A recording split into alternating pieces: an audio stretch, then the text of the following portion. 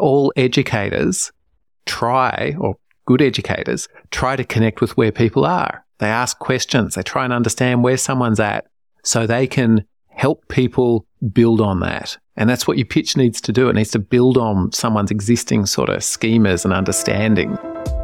You're listening to Amplifying Research. I'm your host, Chris Barlow. And after 15 years working as a professional screenwriter, director, storyteller, I'm now on a mission to help make sure that incredible research generates real-world impact with the help of effective engagement and communication.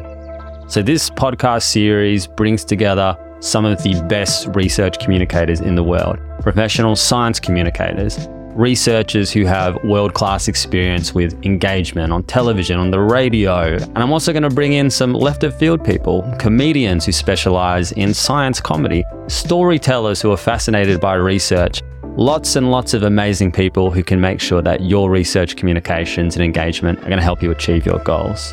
And so a couple of years ago, I heard about a book by Daniel Priestley called Key Person of Influence. The book outlines the key steps that he suggests are critical to building your profile as a world leader.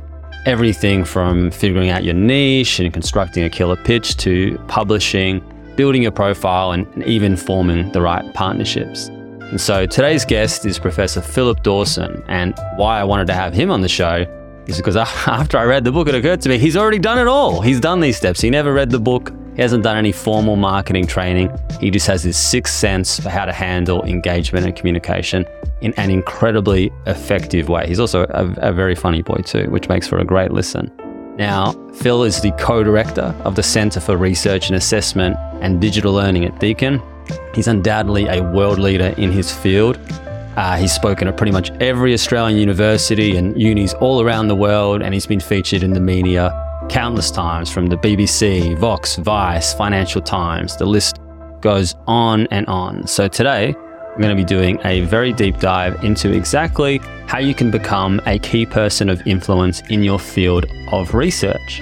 And one of my favorite parts of the conversation explores how research organizations can foster multiple key people of influence.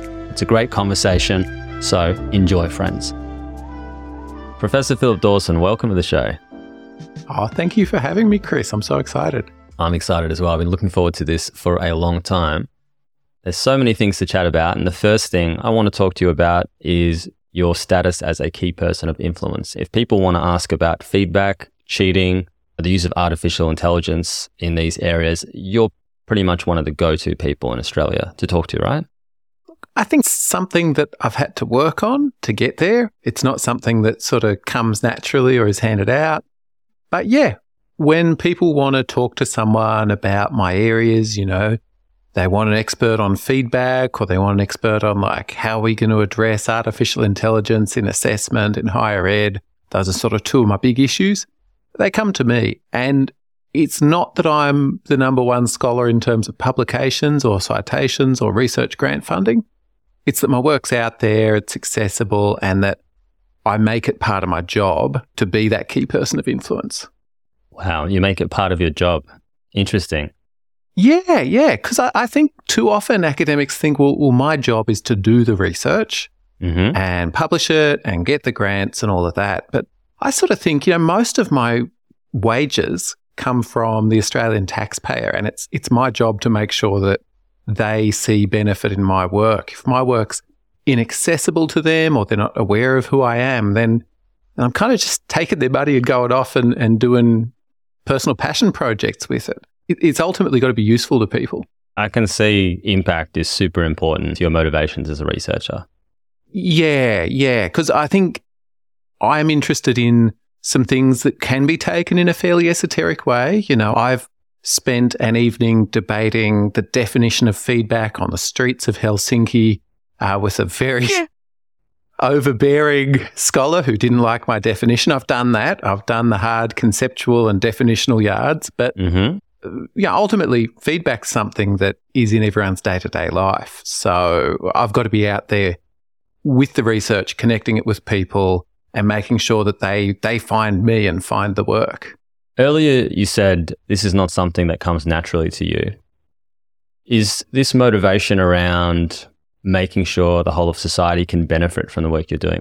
Was that what kicked this off, or were there other reasons you decided to go down this path? Look, on a lovely podcast like yours, I'd love to say, yes, it is an entirely altruistic motivation, but that wouldn't be telling the whole truth. I mean, I think it's also that for keeping your job, for career advancement, for securing funding and all of that, you do need to be seen by others as someone that's doing good work. So, yeah, I just have to. I think in a lot of academics, especially research-only academics, I'm a research-only academic, there's a fear that the time will come when your institution either can't pay for you or chooses not to pay for you anymore. So you're forever hustling. You're forever trying to find a way to demonstrate your value. And the KPI stuff is really how I do that. I think that's something almost any researcher can relate to, right? That need to hustle, that fear of what's going to happen after this grant is up. Yeah. Well, I mean, my household has made the terrible financial decision of having 2 full-time research-only people as the breadwinner. Oh, no. So this is something that we just got to do. So you referred me to the KPI book and I had a leaf through it and I'm like, yeah, there's some things in here that I'm already doing. Yeah, I give a lot of talks, I write books, I try and really come across a niche that works for me. And then, there's some things that maybe I could consider doing. I'd really like to drill into your motivations. And I'm thinking from the point of view of an early career researcher, someone who's, they didn't necessarily get into research to go spruik their wares, so to speak. Maybe they're impact driven, like you've talked about. Maybe they're just curious and they really like investigating an area they're fascinated by. What would you say to these researchers who haven't gone on this path yet? Yeah, it's a really difficult thing. And so you're in research often because you think the thing is really, really interesting. And, that's me. One of the areas that I'm in, cheating, I'm like obsessed with how people cheat. and I could, if impact and KPI stuff and whatever didn't matter, I could still happily research that on my own. I could, find out all the weird and wonderful ways that different people try and cheat. It's just intrinsically such a fascinating thing. But it's about the pragmatics of got to keep a job, got to find that next thing, that next bit of funding, whatever else. So there's a bit of that. There's also a thing of you never understand something as well as you do when you're explaining it to someone in simple language. When you're writing that piece on The Conversation or a blog, or you're giving a talk not to an expert research audience, but to a lay audience, you can't hide behind a whole bunch of abstract theoretical terminology. You just can't. I'm trying to think of all of the crazy jargon that's used in my field, teleoaffective structures or whatever else. You can't use that sort of bullshit. You've got to. I'm just trying to picture what would happen if you're doing some consulting or you're speaking to a general audience and what was the word you used? Teleoaffective structures. Yeah, that's not going to work, is it? It's just not gonna. And the thing is, you build up that ability to explain your work in simple ways and you're using it on your national interest test statement for your ARC grant, although hopefully those are being gotten rid of. But you're using it in all sorts of lay audience statements. You're using it in an ethics application because those ethics applications are read by lay people. I think the idea of a researcher that can just be able to talk to other researchers, I don't think that sort of person can exist anymore. You might be able to get a PhD by doing that, but you certainly can't hold down a job doing that anymore. I totally hear that. And I think you've touched on something really, really important when you're talking about you'll never understand something better than when you are forced to explain it using plain language. In my experience talking with researchers or academics more broadly, even in the teaching and learning space, even people who are enthusiastic about communications, often I can kind of see in their eyes, it's a bit of a pain. Wouldn't it be nice if we just didn't have to do this? If we didn't have to take our beautiful ideas and kind of put them through the meat grinder and turn them into some palatable hot dog for the masses. But I think what you're touching on is there are advantages for the researchers themselves. If they can go on this journey and think about how do they reach people with their work, it can actually inform the work itself. Yeah, absolutely. And, I think that gets to ideas around sort of research dissemination too. Yeah. It's too easy to go down kind of a one-directional research dissemination thing of researcher gets grant, researcher does research, researcher publishes paper, and then researcher writes an article in the conversation that they never even go in and check the comments on. And that's often the thing. And I have to say, why don't researchers check the comments on their articles in the conversation? That's really weird to me. People write back to you with like, oh, I think this about your article, and then blank. Such a waste. That's interesting. Oh, it is. But what we got to do instead is think about that sort of engaged dissemination as a process throughout the whole project. So, I've got an ARC grant on how we can help people to deal with feedback. It's a 4-year grant. We can't just wait until year 4 and then share our findings. We've got to be doing events, engagement, all sorts of things from the first year. It's having your expert reference group of people who are experts, but it's also having your sort of impact reference group of people who are going to connect with the project and make use of it and help kind of steer what you're doing. 100%. I've got an Albert Einstein quote here. This may be too provocative for some of our listeners, but the quote is, if a theory cannot be explained to a child, then the theory is probably worthless. You think he's putting it too strongly there? Look, I think that's an interesting one. There's a quote that I will garble a bit here, but it's that you should explain things as simply as possible, but no simpler.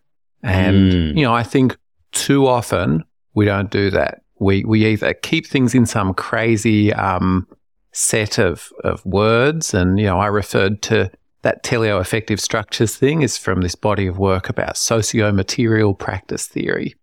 The jargon that's used by those theorists in explaining their work has meant that it hasn't had the take-up that it could. It's an amazing body of theory.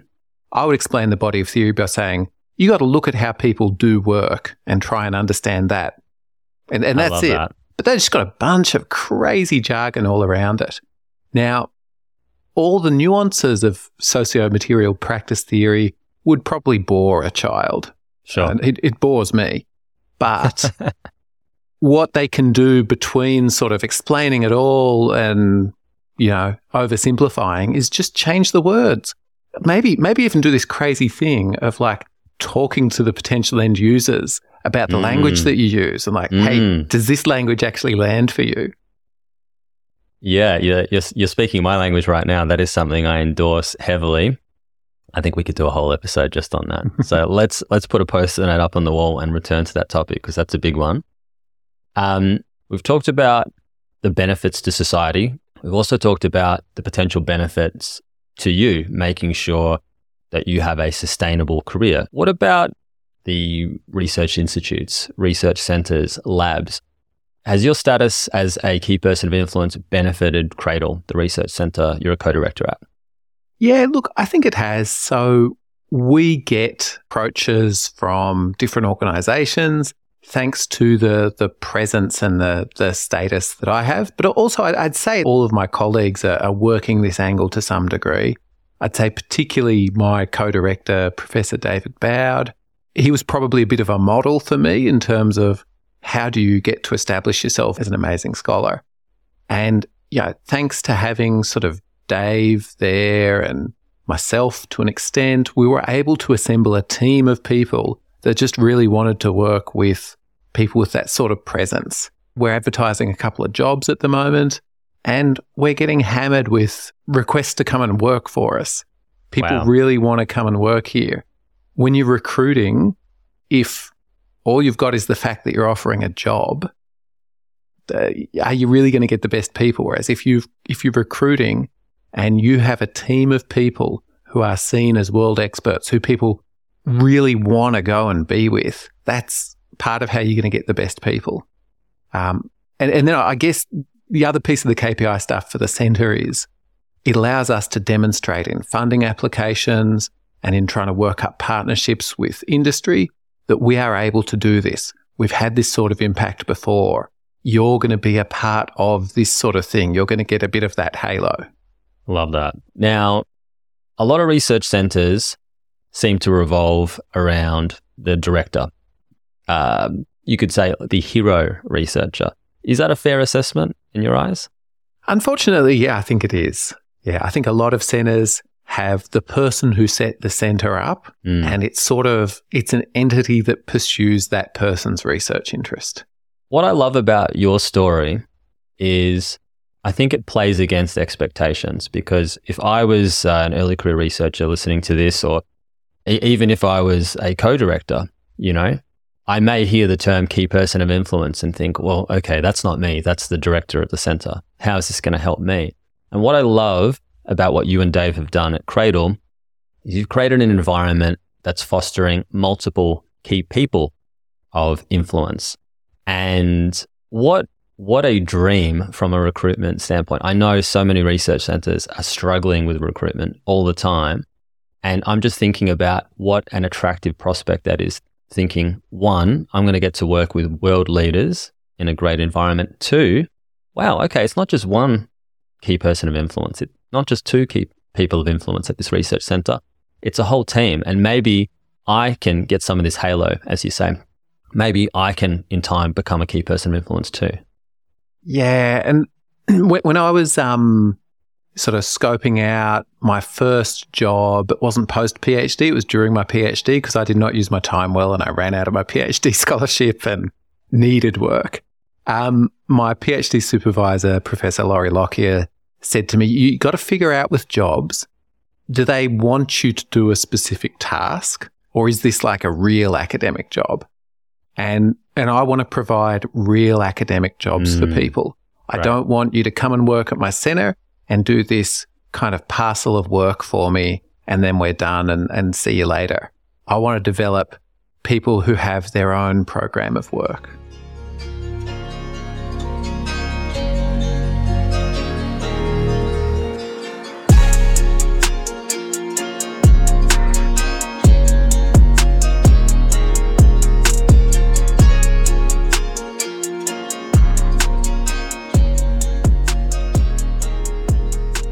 All right, let's dive into the nuts and bolts. Long before I ever talked to you about this book, you were doing the hard work and making things happen. Can you take us back in time and tell us about some of the key experiences that helped you build this status as a key person of influence? Okay, so I had the challenge of doing a PhD in an area that I didn't have any previous qualifications in. So I did a PhD in education with my honours degree in computer science. So it always felt like a bit of an uphill battle. Mm-hmm. I could only really understand the stuff that was written in that kind of lay language for me. So that to an extent sort of shaped me. I didn't have this deep wealth of education theory to build on. I was a computer scientist. We don't really read and write a lot. Now, fast forward to sort of my first post-PhD job, I had a boss who basically said, Phil, you got to get a research grant or things aren't looking too good for you, which I think is a message that a lot of academics get at various times in their career. So I was scoping out, how can I actually do this? What would work? And I just really rolled with the wind. I think there's an interesting thing in terms of academic careers. At the start, you often go quite broad and take any opportunity you can. And then later in your career, you often narrow down to being an expert in a particular thing. I was getting this advice, Phil, you've got to hyper-specialize immediately. And I think that's terrible advice. I think early career academics have often got to go with, where are the interesting opportunities? Where is there some funding? Where is there a new thing I might be able to break some ground on, rather than like, I did my PhD in this, so I'm going to publish about it for the rest of my life. Yeah. So I found that if I was willing to write the research grant, a whole bunch of senior scholars were willing to join it with me. So it was basically like, what's the big theme that a research funder is willing to fund? Who are the big names on that? And I'm going to write the best damn research grant I can. Had some excellent mentoring from a variety of people, and mentoring is a really big part of a lot of people's success stories, whether they acknowledge it or not. Okay, there's so much I'd like to dig into here. Before we talk about mentoring, I want to talk about specialization. even outside of the research field, specialization is something that's hotly debated. My background is as a creative, as a filmmaker. No one wants to specialize, but if you talk to someone from branding or marketing, that's all they're going to tell you. And so it's interesting to hear you talk about the dangers of specializing too early. One concept I've heard people talk about is a T-shaped specialization. So you build a horizontal breadth of knowledge so you can kind of understand the context and the lay of the land. And once you have that base, then you drill down into something specific. So that's the vertical part of the T. Is that kind of how you approached your niche? Look, I guess I did to an extent, yeah. But it took me a while to dig that deep hole of the T. It's probably like a letter M shape or something, with a lot of things going down. I had a really good mentor, Professor Robert Nelson, who I once witnessed that he was writing about basically everything. He's written about urban planning, art history, sustainability, all sorts of weird, wacky and wonderful things. And I said to him, how do you know when you can legitimately say something or do some work in a field? And he was like, when you feel you have something to say. So for him, the bar of when am I a scholar in this space was really low. And that kind of emboldened me to think, you know what? I am going to research these variety of different things that are still within the domain of education, but I didn't do my PhD on them. I'm going to research this variety of things, kind of see where I get some traction, see what sticks. Fantastic. What a helpful mentor to have, and what a profound comment to hear as an early career researcher. It was so heartening because so often as an early career researcher, you feel like you are gate-kept out of conversations, whereas Robert was saying to me, hey, come on in. Say something. So we did crazy things. We wrote an article in The Conversation about educational waste. Not a topic that I've continued to pursue, but what a fascinating idea. We just thought, let's go down lots of different avenues. And again, I'd stress this works at that very early career stage, but It would be dangerous if I was still doing that. And I do see some colleagues who, not necessarily in my centre, but elsewhere, who are researchers in my field of higher education research, and they will research everything in that field. And as a result, they're not known for anything in particular. Okay, let's focus on this for a moment then. So dangerous to specialize too early, in your opinion, but also dangerous to continue to explore too many things too late in your career. Yeah. And it's hard to find that sort of inflection point. At what moment do I say, I've explored enough and I'm willing to commit to not necessarily one thing, but a smaller range of things? So, I witness people who, when they're asked, what do you do? You're at a barbecue or something and someone says, what do you do? And all they can give is just a really broad thing. I'm an education researcher. Well, my gosh, education is like such a broad set of things. But if you specialize in just a few of them, then you'll be the go-to person potentially for that few things. Love that. Would you say this is the key advantage to finding a niche? Yeah, it is. It is, because I can never be the best education researcher in the world. That's not something I have the capability to do. I think I'm pretty good, but I tend to 9 to 5 my job. I'm not actually out there to work epic hours, so I'm never going to be able to keep up with the people that work their 12-hour days every day. But I can be the best person at the Venn diagram intersection of 3 things. When you put it like that, it almost sounds like a relief, like a weight off the shoulders, because, oh my goodness, what a wild proposition. Yes, I will become the world leader in researching education, full stop. Oh my goodness, so much pressure. Oh, it absolutely is. And look, to be honest, by some measures, my co-director, Professor David Bowdy, is actually that person, the world leader in education. And there's no way I'm going to reach his levels, and I'm okay with that. It is that relief. And the big thing that relief does is you get approaches, say, from potential PhD students. I get a lot of those approaches. I probably got 3 of them today, and I can say, well, actually, I'm sorry, I want to do a great job for the 7 PhD students I've currently got.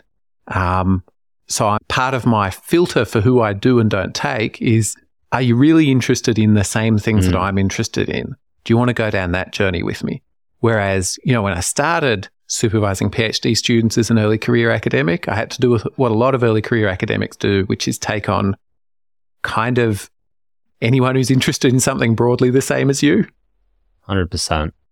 This is making me think about not just the benefits to the individual researcher of finding their niche, but for other people as well. Because if we follow that line of thinking a little bit further, when people are taking PhD candidates from across the board, is that PhD candidate going to get the best possible experience? I would say, maybe not. Maybe they're going to get a better experience from someone who's really passionate about the same areas they're passionate about. Is that fair? I think so. And, something we haven't talked heaps about is that thing of passion. Because ultimately, I do the niche that I do because it excites me. It makes, it ignites something in me that few other things in the world do. And that's just awesome. And I want to be around other people who are interested in that, and other people can see, I think part of the KPI thing is people can see that you love it. 100%. They can see this is what you live for. Who lives for the entire broad discipline? We live for some narrow niche. Yeah, I agree. I mean, there may be some people who could say, look, I'm just really into physics, for example, but I do think most people will be able to identify, one or a small number of areas that really get them going. And from talking to you, it's not hard to see the passion in your eyes. So I think finding this niche when you're at the right point in your career has a number of benefits. It can take some pressure off you. It can help you become the go-to person. It can help the people you work with have a more fulfilling collaborative relationship, whether that be a PhD candidate you're going to supervise, whether it be a hospital that you're working with, if you're the go-to person for that kind of translational research. When it comes to commercialization, finding the right industry partners, you're going to make people's life easier because they're going to be able to identify who is the person we need for this particular task. Absolutely. And I think as well, in specializing in a research center, you make room for other people. Oh, yes, definitely. If your center director is like, I am everything in this center, well, how is there a role for junior academics to say, yeah, I'm going to do something that's compatible with, that's complementary to the center's mission, but is like my piece of it. And they're not just like a lesser version of the center director. Because I think treating junior academics like they're just mini clones of the director is terrible. You want to develop them so they've got their thing that they're the world leader on. I love that. I might even print that on a t-shirt. One thing we haven't, I'm not trying to put you on the spot here, Phil, but one thing we haven't got to a definitive answer on yet is how do you decide when is the right moment to make that transition? Yeah. I wish I could say something, but everyone's career is quite different. People spend different amounts of time at the different academic levels. I spent a long time at academic level B, but then I spent like 6 weeks at academic level C. So it's hard to say like where the right moment is that you should do that specialization. I think part of it is around funding. If you're on a pretty good line of funding around a particular topic, that can be a really good signal. Great. Some of it's around, are you emerging through some of those key person of influence sort of things? Are you getting a lot of requests for talks on a particular topic? Are you starting to become kind of typecast as the person who's the expert on this thing? And then some of it's also about looking forward at what are the emerging things. I have a colleague who did a great job of this around artificial intelligence. She could see, this is Professor Margaret Bierman, one of my colleagues at Cradle, she could see that AI in education going to be huge. She saw this a few years back. She could connect her background, her initial training as a computer scientist and mathematician, but now an education researcher. She was able to kind of connect the dots on all of that and be ahead of the curve. And I think some of it's about sort of predicting the future for your discipline as well. Okay, so there's not a template that a researcher can follow, but there are a number of indicators they can look for, whether it's success with funding, more and more requests for talks, looking at the evolving broader context to see where interest is heading? Yeah, and I guess the mechanics of the specializing, it's really a process of cutting things out rather than adding things. And that's the thing. So it's that moment where you go, where I'm me and I'm saying, actually, from now on, I'm only accepting students on these topics.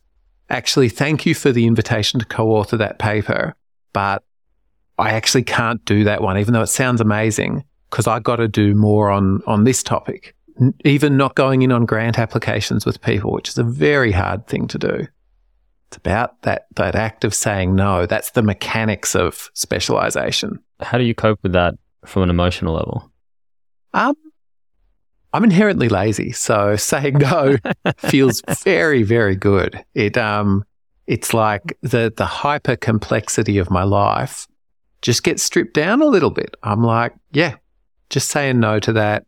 The grant stuff pulls at my sort of sense of self-preservation a little bit, so that's probably the hardest piece of it.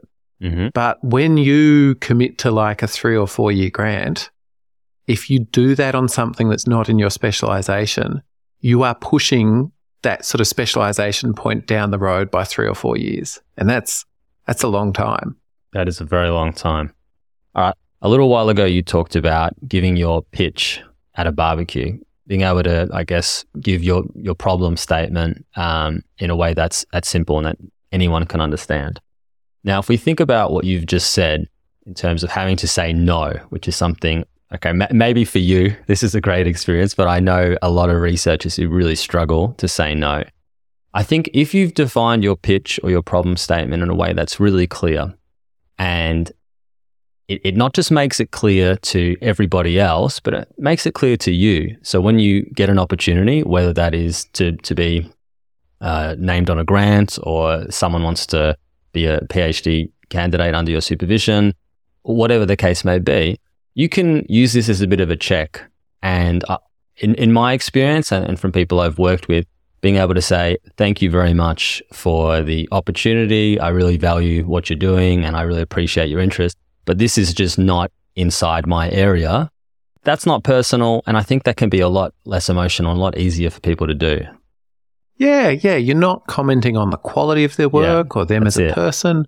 You're just saying, I have this mission and for me to fulfill that mission, I can't go on all these side quests. That's it. You brought it back to some Dungeons and Dragons. But I think it's a valuable thing. In Dungeons and Dragons, in video games and all that, there's an infinite amount of things you could do that are all fascinating and stimulating and whatever. You got to finish that main quest. And I think too many academics don't actually get to finish their main quest.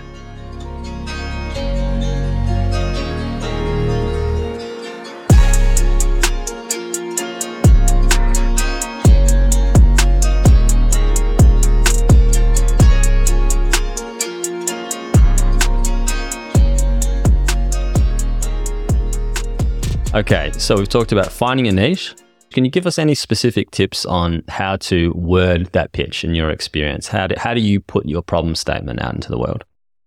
Okay, so there's a really great piece by Lorelei Lingard, and she might have some co-authors on that one, called the Problem Gap Hook Heuristic. And this is actually not to do with writing for a lay audience, but it's to do with writing that first paragraph in a journal article. And the argument in that is you've got to have a really clear problem. A problem that I address in the grant that we got recently is that feedback is really powerful, but to make best use of it, you've got to have a certain set of capabilities, and people don't develop those capabilities naturally. So you have a problem. You have a gap. The gap is, what don't we know? And I can say with feedback, we don't know how to develop those capabilities in people in the long term or even really in the short term. And then you have a hook. And the hook is, if we do this, if we do this grant, if you read this paper, then we'll be able to. And the hook for that one is, we're going to develop and test interventions to help people make the most of feedback in the long term and as they transfer between like education contexts and work contexts. So that's kind of a grant level problem gap hook, but you can do it for yourself as well. You paint the problem. The problem is the current state of things that, you're researching this thing because there's a real problem in the world. The gap is what don't we know? And then the hook is, thanks to my research, we can do this. If you work with me, if you fund me, if you study as a student with me, this is what we're going to be able to do. And what's really important about that framing is traditional academic writing often trains people to focus on the gap in the literature. And I always tell my students there are literally an infinite amount of gaps in the literature. There's so many things out there that we don't know. Not all of them are worth knowing. Not all of them are worth investing time on. So don't foreground that as the thing. And too many scholars do that. Foreground what's the problem and then finish with, and if we do this, here's what we can do. You found this effective, right? Oh, yeah. So it is my main thing I do when I'm writing for really any sort of audience. It's my simple hack or blah, blah, clickbait title that I could use. It just works. Because people care about problems. That's the way that your work interfaces with people often. I'm sure for some disciplines of study, maybe this doesn't work. If you're an historian or something, maybe it doesn't work. But for people who are in the sort of sciences, social sciences, health sciences, I think that sort of framing can be quite powerful. Can you tell us about some of the different contexts you've used this framework? An example is working with a technology company that does sort of technology in the space. So I do a lot of work around cheating. There's a lot of technologies that are used in the cheating space. And if I'm trying to work with them on how might we be able to build something up together, that sort of framing is really necessary because we've got to establish a shared problem. But I kind of come in with, this is the way I see it. This is what the problem is in this space that you work in. The gap is, sometimes sort of an opportunity they might see as, if we do this, no one else is doing it, we can fill that gap. But the hook is really how can I hook them in? How can I be like, yeah, let's do this. Here's the market advantage. Here's what we gain from doing this work together. So I guess I've worked there. I've done, you're writing something for the conversation or you're talking to a journalist. A journalist rings you up and, you got just like a few seconds with them before they get bored. Journalists get so bored. I'm wheeling that one out again. Now, have you memorized all or part of this statement? No, and this is a really interesting one. So I've toyed around over my career with trying to get copy-pastable, memorizable things versus speaking in the moment with the person. And I think Alan Alda has this book, If I Understood What You Meant, Would I Have This Look on My Face, or something like that. He, the guy who was Hawkeye on MASH. Yeah. He's quite anti-memorizing pictures and all that. He's very much about, you got to be in there in the moment with the person. You got to be looking them in the eye. You got to be taking stock of how they're reacting to what you're putting out. And I think a rehearsed pitch stops you from doing that. So I agree. I'm trying very hard to connect with people, to understand, when I lay down that problem statement, which side of that problem statement are they on? I want to be true to myself, but if we take the work that I do on cheating, different people view the causes of cheating differently. So some people think that cheating is just individual moral failure, and some people think cheating is a systems failure where people cheat because the system has put them in a situation where they've got no other option. And the way that I follow up the next part of my pitch is very dependent on where they sit on that sort of continuum. 100%. If I was a researcher, I wouldn't necessarily want to memorize a script. This is an area I think about all day, every day. I'm passionate about. I don't want to be on camera or talking to a journalist and feel like I'm some puppet just reciting lines. And I love the fact that you've found an ability to keep the key ideas present at all times, but you're listening, you are engaging with the other person or the people you're speaking with and responding to them in the moment. Can you give some like really practical tips? How have you been able to do that? How can you keep all the right things in mind and still be in the moment talking with someone? So, yeah, firstly, it's hard. I totally think it is. And practice is probably a big part of this. I mentioned Definitely. being at the barbecue talking with someone about it, and that is an opportunity to hone it. You want to have bored everyone around you with this thing, trying on different versions of it. You want to try that out a lot.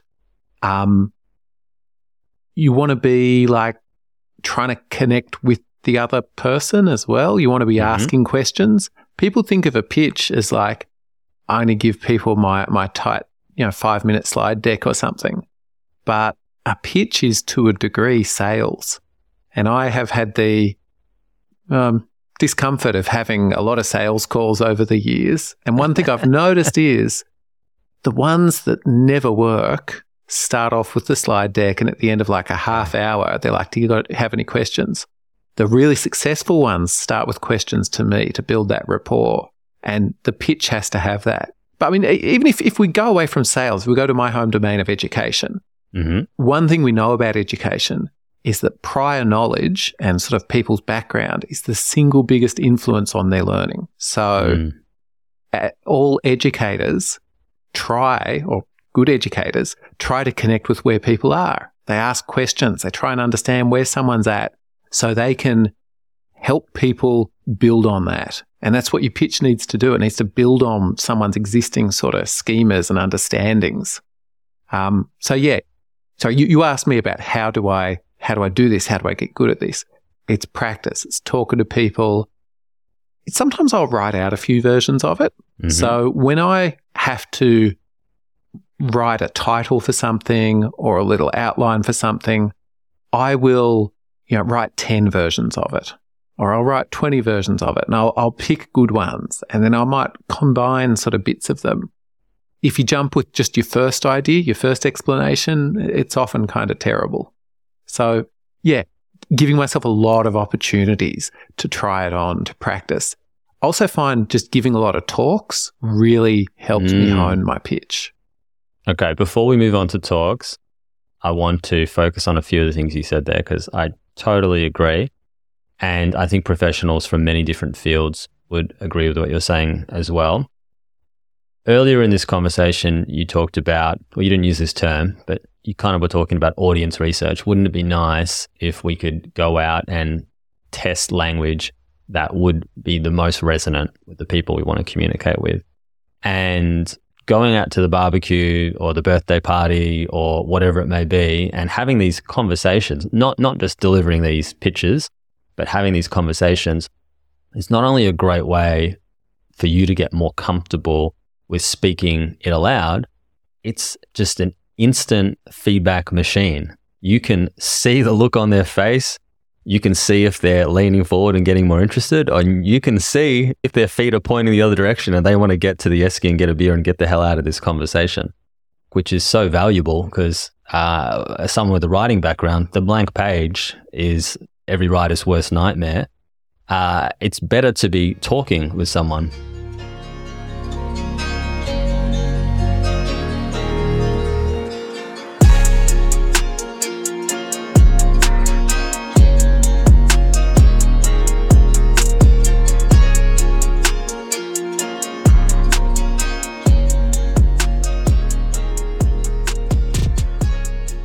All right, we've talked about the pitch. We may have lost half our audience when you compared it to sales, but hopefully they've stuck with us and they've heard the nuance of the conversation. I'm going to suggest we do a whole other episode on giving talks because it's such a big topic. But let's talk a little bit about publishing now, because we, of course, have the traditional academic publishing in journals, but you've also talked about other types of publishing and spreading the word about your work, including the conversation. Could you talk a bit about those two types of disseminating your research?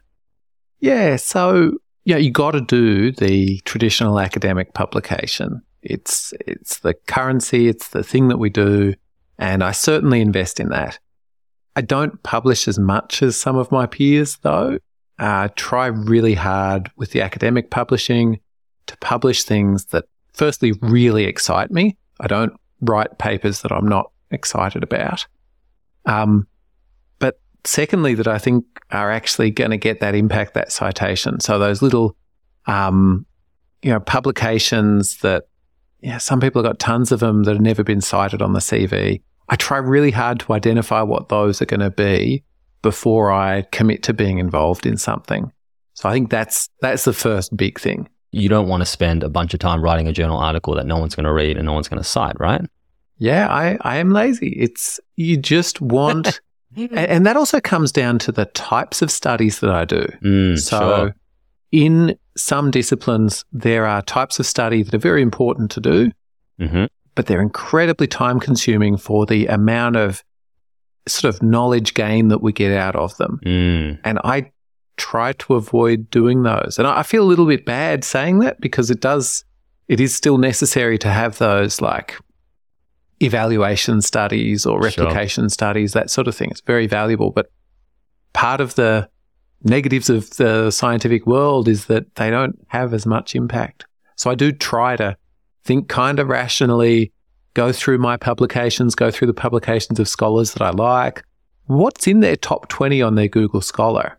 Which ones, what can I learn from what the titles of these are, what the different methodologies are? So, for me in my field, I've learned I can write really good conceptual papers that are so fun to write, that are pretty quick to write and get heaps of citations, or I can do large-scale quantitative survey or evaluation things that take so much of my time and have very little impact.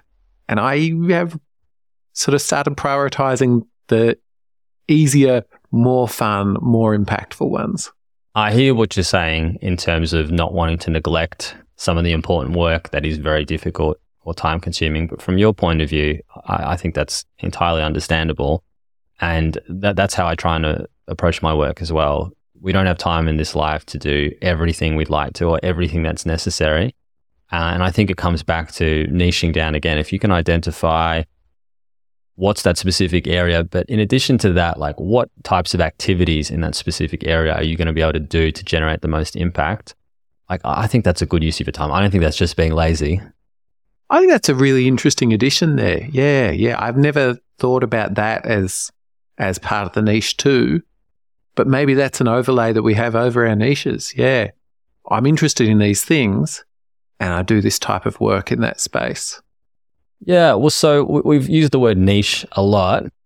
We already used the word sales and we may have lost our audience. So I'm loath to use the word marketing, but if we borrow the concept of positioning, which comes from marketing strategy and depending on who you look to, sometimes business strategy more broadly, it's not just the niche, which is what segment of the market, and I'm using quotation marks here, that you serve, but it's also what you do for that segment of the market. And I think this is in play here because sure, you can pick your area of focus, your problem statement, but what are you going to do to address that problem statement? I think that's a key ingredient. Yeah. Oh, that's something to think about. Thank you for that one. We try here on the pod. We try to give people something to think about. Now, what about, the example you gave of the conversation? If I'm a researcher, why should I spend my time thinking about disseminating my work to the general public? What's the benefit?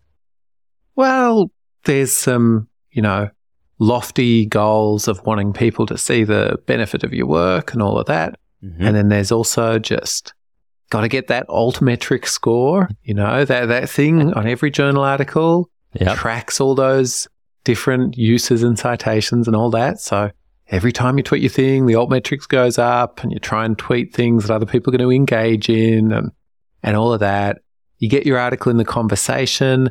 That gets it to a different audience. I know that university vice chancellors won't read my work. Even though their field is actually higher education, now they're a vice chancellor.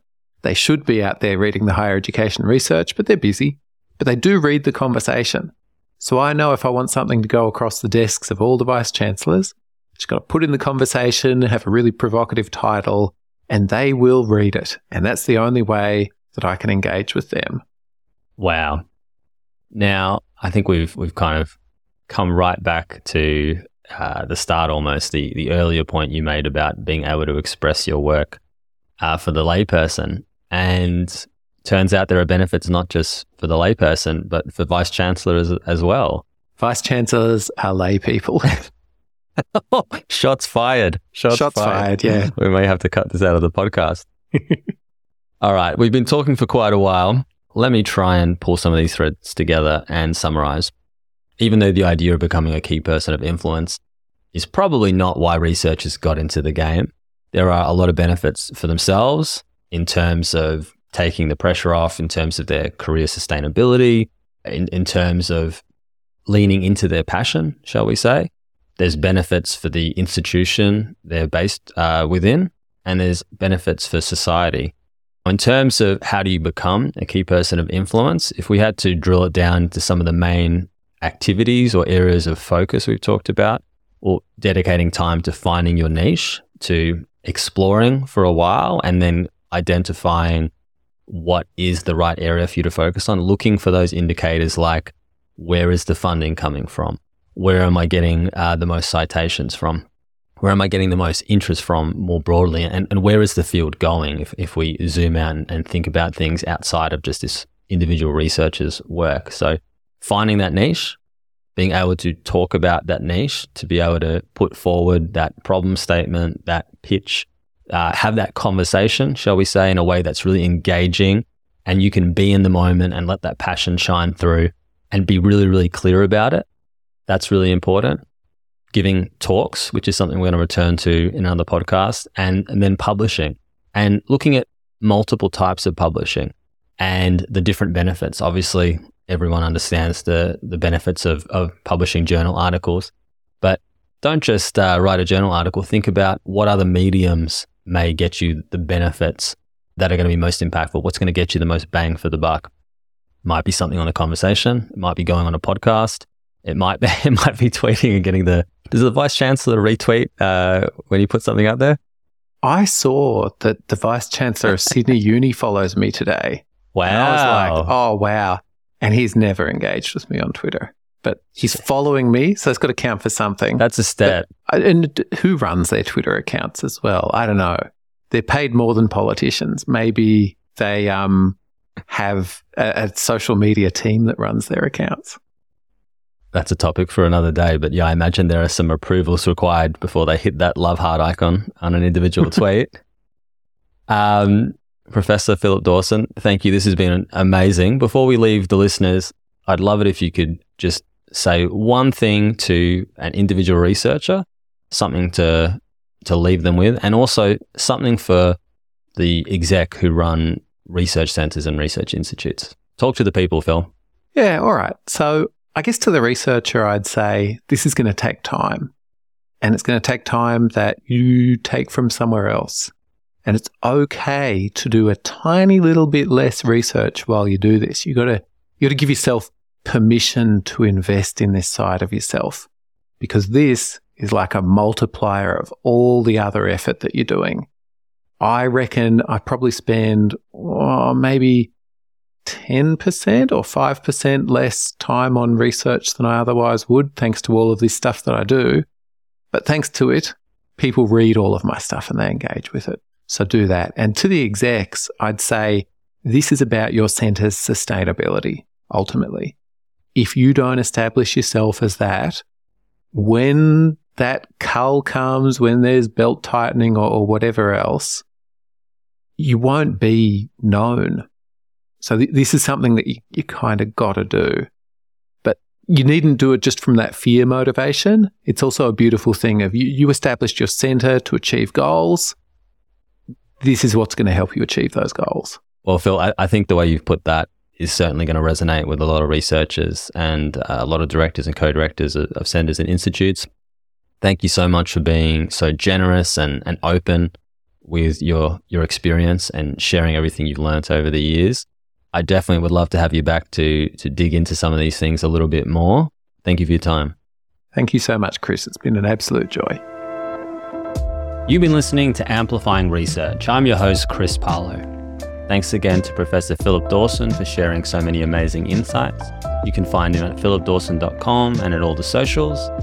If you'd like to get in touch with me, you can find me on LinkedIn or via my website, amplifyingresearch.com. I'd like to acknowledge that I produce this podcast on the traditional lands of the Wurundjeri Woiwurrung people of the Kulin Nation. I pay my respect to their elders, past and present.